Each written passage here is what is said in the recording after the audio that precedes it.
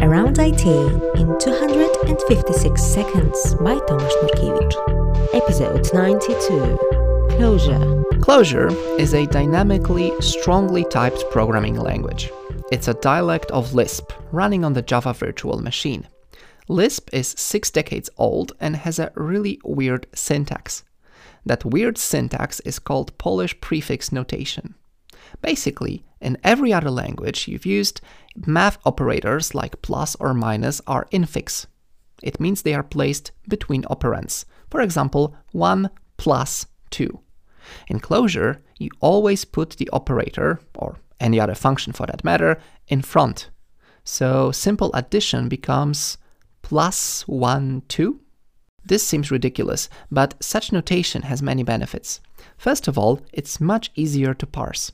It's also much easier to create source code from scratch. More on that later. Secondly, the language is very regular and consistent. Math operations look exactly the same as any other function. As a matter of fact, Clojure's syntax can be described with just a few examples. The language is further simplified by the lack of operator precedence. I mean things like multiplication is more important than addition. In Clojure, everything is explicitly controlled by parentheses. No wonder why Lisp was jokingly abbreviated as lots of irritating superfluous parentheses. Okay, stop talking about syntax. Clojure is so much more. I consider metaprogramming the most important feature of this language. What is it? Well, Clojure source code is literally valid Clojure data structure. In other words, you can build a Clojure function that outputs some data structure, typically a list of deeply nested lists called as expressions. But that data structure can be a valid Clojure code. And I'm not talking about returning a string with the source code. It's more like having a JSON document that happens to be a valid JavaScript. But in case of Clojure, any source code can be represented as such a data structure. Okay, but what's the point?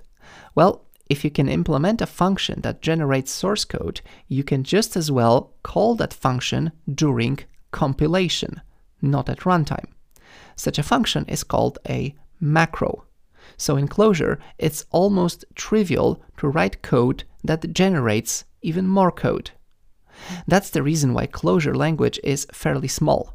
Many features that seem built in are actually implemented on top of Clojure using macros. Okay, it's about time to discuss the industry applications of Clojure. First of all, it embraces immutability in functional programming. This makes it great to express complex algorithmic problems and multi-threading. One of the greatest concurrency primitives in Clojure is software transactional memory. Basically, you can surround a piece of code with a software transaction. Clojure makes sure that all mutated state is either modified entirely and atomically, or not at all. Just like database transactions, but without persistence. There's also a concept of agents. These objects encapsulate mutable state, but the only way to interact with them is by sending functions which are queued and run sequentially.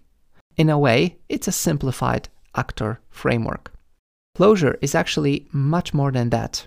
It supports runtime polymorphism, can compile to JavaScript, and interacts nicely with the Java ecosystem. Even if you don't intend to use it commercially, it's one of these languages that are worth learning to broaden your horizons. That's it. Thanks for listening. Bye.